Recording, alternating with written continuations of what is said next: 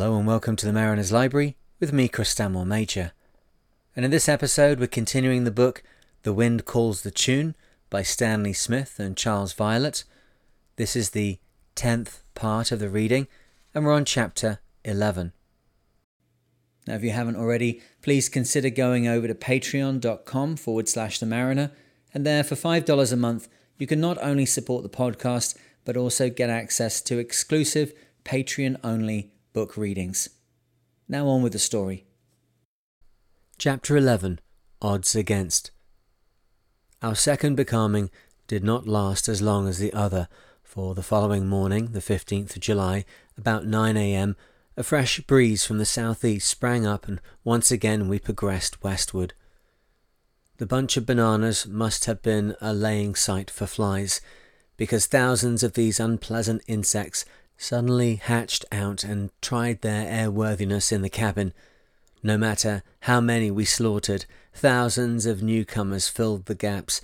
It was a fortnight before we were clear of them. That night, a strange phenomenon was witnessed in the sky. The man on watch was amazed to see boat and sea become lighter. Looking up, he expected to see the moon appearing from behind a black cloud, but instead he saw an object which seemed to be the same size as the moon, only a dark reddish yellow, and as he watched he saw, to his astonishment, large sections fall away and drop like molten metal until the whole mass had disappeared. It was very weird.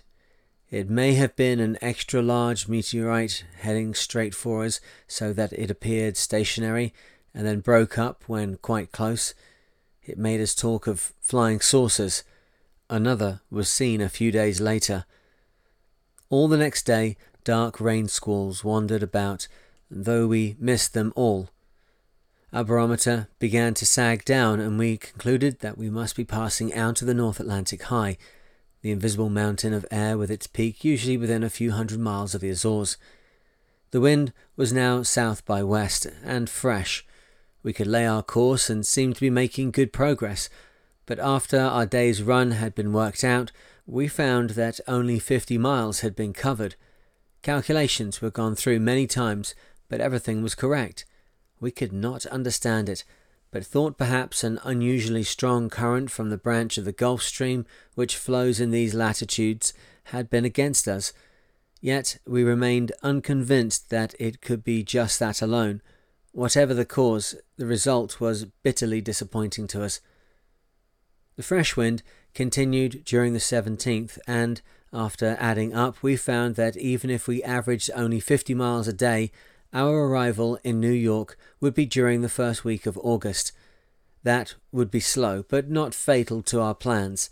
There was no need to worry unduly, for although the barometer continued to fall, it was still fairly high by English standards.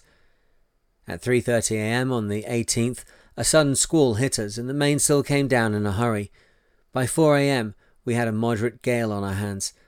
The wind backed to the west, smack in our teeth, so we did the best thing in the circumstances and put out the sea anchor. At 9 a.m.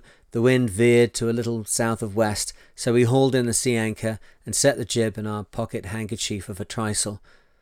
Our progress now towards the northwest was slow and the motion wicked, for with all the quick changes in the wind the waves were a succession of steep pyramids. We lurched and tossed about, with an occasional crash coming from underneath the boat as she literally fell down onto her rather flat bottom from a particularly steep sea. When this happened, it jarred every bone in our bodies. Sleep was impossible for the man off watch, and this went on for the next 30 hours. Then at 6 p.m. on the 19th, the wind went light and westerly, dead against us again, and so we altered course to south to keep out of the main flow of the Gulf Stream. Also, we did not want to go further north, or we should have no reserve southing against the prevailing wind, which was shown on our wind charts to be southwest. We were then in latitude 49 degrees north, and the latitude of New York is 41 degrees north. All this time the sky was grey and the sea a dreary waste. The air was hot, moist and enervating. The morning of the 20th of July brought the same colourless scene, but the wind disappeared altogether. This was really becoming heartbreaking, and it seemed to us, in our low state of morale, that the finish would eventually come from one of the fiendish hurricanes. We already had heard on our radio of an early one raging up from Barbados, doing damage to shipping and property. At 6 p.m. on the same day, we picked up a light southerly wind. We seemed to have had many wind changes at about that time in the evening, and we set all plain sail and gratefully headed west. By midnight it had freshened so much that we had to reef down, and what was worse, it veered to southwest, and so we had to go north by west. Conditions became the same as on the 19th, grey skies, dismal sea, and lurch, lurch, lurch, bang, lurch, lurch, bang. The barometer, which had been dropping for several hours, accelerated its fall, and the wind notes in the rigging mounted higher. The waves grew in size and began to break heavily. The spray was coming over the Nova in such quantities that an observer might have thought that the boat was a submarine, for all he would see would be mast, like a periscope. By midday on the 21st, it got so bad that we had to put out the sea anchor and take down the jib, leaving only the mizzen set. The wind jumped from southwest to northwest, and while confusion reigned around our little boat, we wedged ourselves as best as we could down below, our nerves as taut as a violin E-string. Then, turning on the radio, we heard the rich country voice of Ralph Whiteman talking about crops and fields and flowers. The contrast was so ludicrous that it broke the strain, and we laughed gratefully. In the evening, the wind lightened a little, and we hauled in the sea anchor. It was a back-breaking job hauling in 30 fathoms of 2.5-inch rope against the sea anchor's pull, and one impossible in any larger boat under the same conditions. But a larger boat would, of course, have a trip line, which would reverse the cone-shaped bag so that it could be hauled in point first.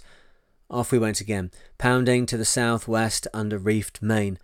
The watches that night were wet and miserable, and as sleep was still impossible below, it was two haggard, grey-whiskery faces that greeted the cold light of day, a day that brought another shock to us. The wind being strong, our craft naturally sailed along at a steep angle, exposing a large portion of her underside. One of us, casually looking over the side, suddenly noticed that it was covered with small goose barnacles. These seemed specially designed by nature to slow down a sailboat's progress. They are small shellfish on the end of a rubbery-looking stem, which attach themselves firmly to all the boat's underwater sections. They exist in large numbers in the ocean, and when fully matured, they stand out about 2 inches from the side of the boat. We had a full complement of the adults before we reached our first port. Now we knew what was causing our slow progress, especially on those rare days when we had had fair winds and could expect high speeds. We said some very hard words about the firm which had exported the anti-fouling compound to Horta, and recalled the fact that the price had been so high that we sagged at the knees when presented with the bill.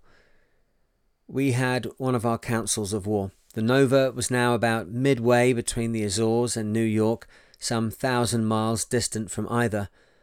After all the pros and cons had been brought to light and carefully weighed, we decided that we would be wiser to change our plans, and instead of going direct to New York, we would aim for Nova Scotia, about 700 miles to the northwest. This would bring the prevailing winds on our beam and consequently give us a faster passage for the rest of the way, or so we hoped. Once there, we could clean off the underside, recoat with anti-fouling, and continue down the Gulf of Maine through the Cape Cod Canal and Buzzards Bay. It went against the grain to change our plans again, but we hoped it might not make much difference in our arrival time in New York. We studied once again our wind and current chart. There was no doubt that we would get some help from the Labrador Current, which flows in the opposite direction to the Gulf Stream. In the later afternoon, the grey skies broke up a little, and the navigator managed to get a snap sight of the sun. In the last 48 hours, we had made only 56 miles to the southwest. We have often been asked how it was possible in the violent motion to get a good observation in a small boat.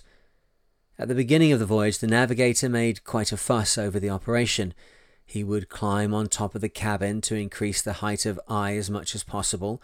Then he would wind arms and legs round the wire shrouds, contort himself till he felt he had the sun kissing the horizon nicely, then bellow, "Time!"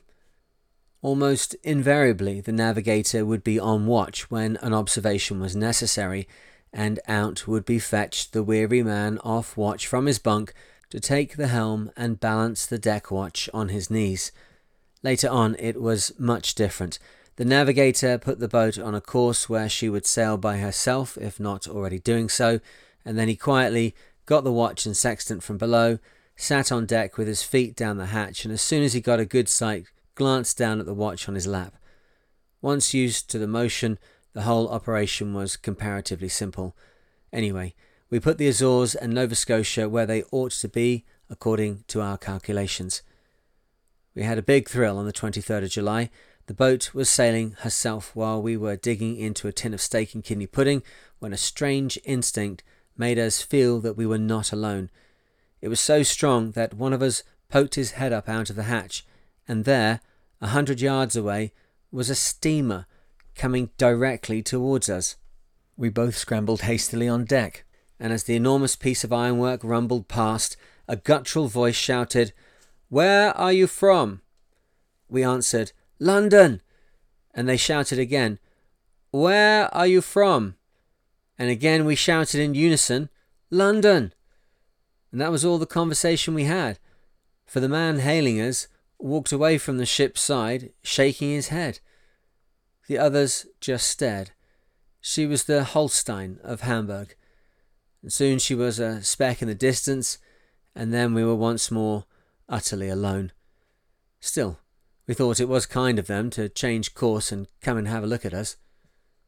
We still headed southwest, thinking that when the wind blew as it should from the southwest, we could head west by north without feeling that we might land in Labrador.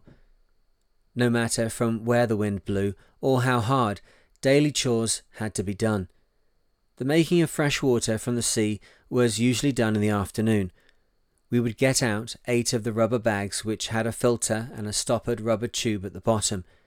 Into each bag we would put half a pint of seawater and then add a block of 4 cubes. According to instructions, the bags, after being sealed at the top, should then have been occasionally shaken. We tied them in the rigging, where they got all the shaking they needed. Half an hour later, we pressed the finished product from each bag into a bottle. This produced half a gallon and lasted us 24 hours. We could have used more, but we wanted to reserve some in case of accidents. Sights were taken, weather permitting, in the morning, midday and evening, and we took it in turns to do our rudimentary cooking. During the night of the 22nd and the early hours of the 23rd, the stronger wind freshened into a gale, and out went the sea anchor. The sky was filled with low grey clouds, scudding a few feet above us at an amazing speed. We thought at once that this was the beginning of a hurricane. Too tired to care now, we lay on our bunks, gripping the sides to prevent being thrown about, and it felt like being inside a butter churn. At odd times we would stagger on deck and check the sea anchor warp and look round the horizon. While doing one of these periodic checks in the evening, we saw an enormous black cloud mounting the sky to windward. Half an hour later, the wind suddenly eased, and down came torrents of rain, and the heavy drops beat a devil's tattoo on the thin, resounding plywood of the cabin top. We just couldn't find the energy to make sail in that kind of weather, so we turned in and got a good night's sleep. The next morning was the 25th, and we were 3 weeks out from the Azores. We had hoped to be past the 60th meridian, but had only reached the 53rd. The sun woke us by pouring its cheerful rays through the portholes onto our eyes. What a different scene greeted us when we went on deck. Gone were the grey skies and the large, dark, angry seas. In their place was a brilliant blue sky with a few small, fleecy white clouds. The sea had become smoother and looked deceptively gentle. Most wonderful of all was the wind, now blowing gently from the northeast. With lightened hearts and a spurt of energy, we had every stitch on the Nova in a few minutes. The mainsail eased off and the spinnaker set. Sailing became a joy once more. These conditions lasted all day on the 25th and part of the 26th, except that the wind veered to the east and then went south by east, but we maintained an excellent speed all the time. The change in the weather brought back our usual interesting discussions. Having passed an ancient Portuguese man-of-war, we decided, after much talk, on the life cycle of these silent ocean wayfarers. Off Portugal, we had seen countless thousands of them, no bigger than a sixpence, often much smaller. The wind and the Portuguese current would eventually take most of them down to the northeast trades, which, in turn, would blow them across the ocean to the West Indies. By that time, they would be fully mature and would reproduce the egg cells which, in the form of plankton, would be carried by the Gulf Stream up the coast of America, across the North Atlantic to Western Europe, and evolve into the baby ones we saw there. Then the tour would begin again. In the afternoon of the 26th, the sky wrote all its warnings to mariners of coming trouble. For plain to see were mares' tails, cats' tails, sundogs, and a shoal of mackerel. Coming up against the wind was an ominous-looking nimbus surrounded by towering cumulus. We found by experience that these warnings were usually correct, and our brief spell of decent weather would soon be over. At 6 p.m, a sudden heavy gust made the helmsman lower the mainsail in the deuce of a hurry. It began to pour with rain as we tied a reef in the mainsail, and the wet, flogging canvas tore our fingernails and frayed our tempers. The watch from 6 to 10 looked like being a wet one, and so it was, but at 9:45 p.m, another vicious squall hit us, and even with the reefed main, we heeled over until the lee portholes were covered. The squall didn't pass, and the wind jumped to the southwest and increased in force, so down came the reefed main, and we continued for a while under jib and mizzen. The wind continued to grow in strength, and so, yet again, out went the sea anchor.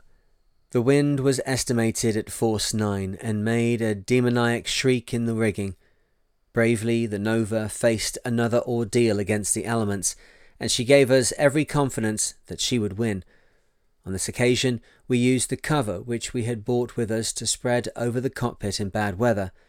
As luck would have it, at that moment, a freak wave hit us full on the beam, and for a few seconds the Nova was completely submerged. The cover adjuster brought his head back into the cabin, spitting out seawater, and looked like a drowned rat. He said that only the mast had been visible above the broken water.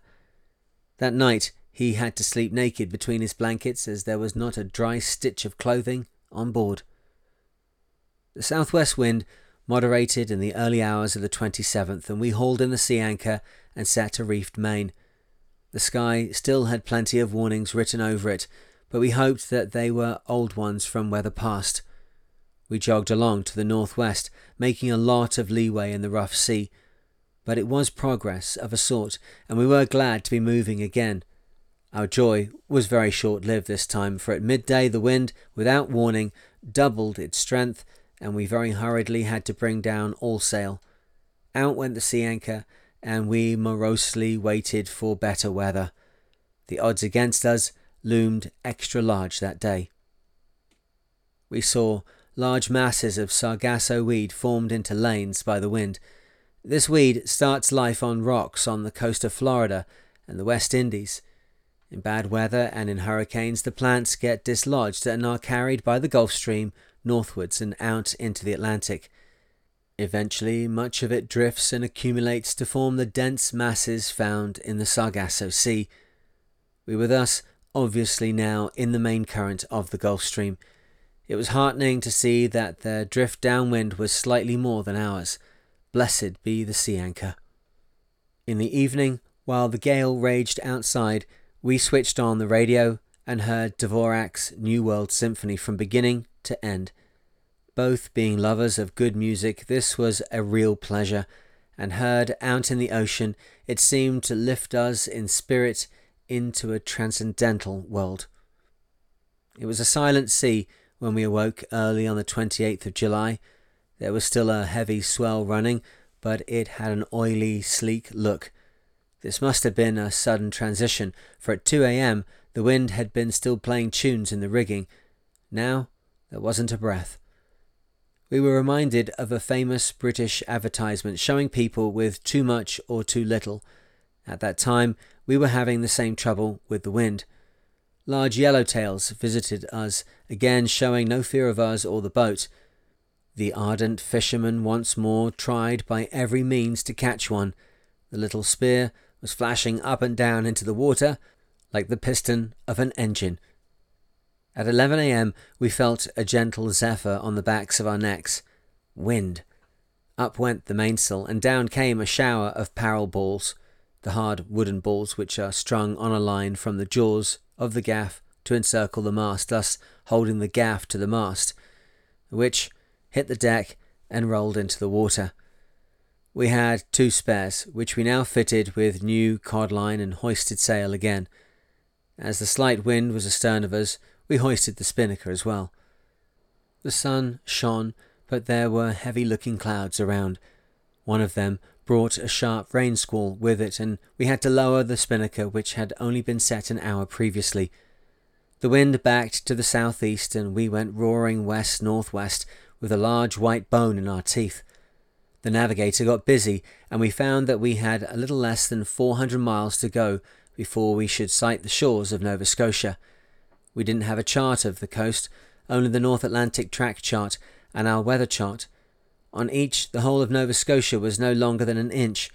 To make matters worse, the charts didn't quite agree, but on the track chart there was a tiny dent near the southwestern tip, and it was towards this dent that we plotted our course. Black squalls and torrential rain heralded the break of day on the 29th. By some freakish coincidence, these downpours always occurred on Stanley's watch. This favouritism by the weather gods was not appreciated by him, but Charles was satisfied with their dispensation. The wind veered to the southwest, and with it hard on the port bow, we managed to make the Nova sail herself. This was always a great asset, for it enabled us to do maintenance work without losing our off-watch sleep. Sometimes, if the wind held steady and blew forward of the beam, she would sail without being touched for days on end, and the watches were less tiring. All day we played hide-and-seek among the squalls, and luckily dodged most of them. Well, that's the end of today's reading. I hope you enjoyed it. If you haven't already, please consider going over to patreon.com/themariner, where for $5 a month you can help support this podcast. If you do want to engage with more of the content there, there's unique videos, more podcasts, blogs, lots of different things, and a growing community of people who are interested in all things sailing. That's patreon.com/themariner. Well, that's all from the Mariner's Library today, and I look forward to speaking to you in the next one. Cheers.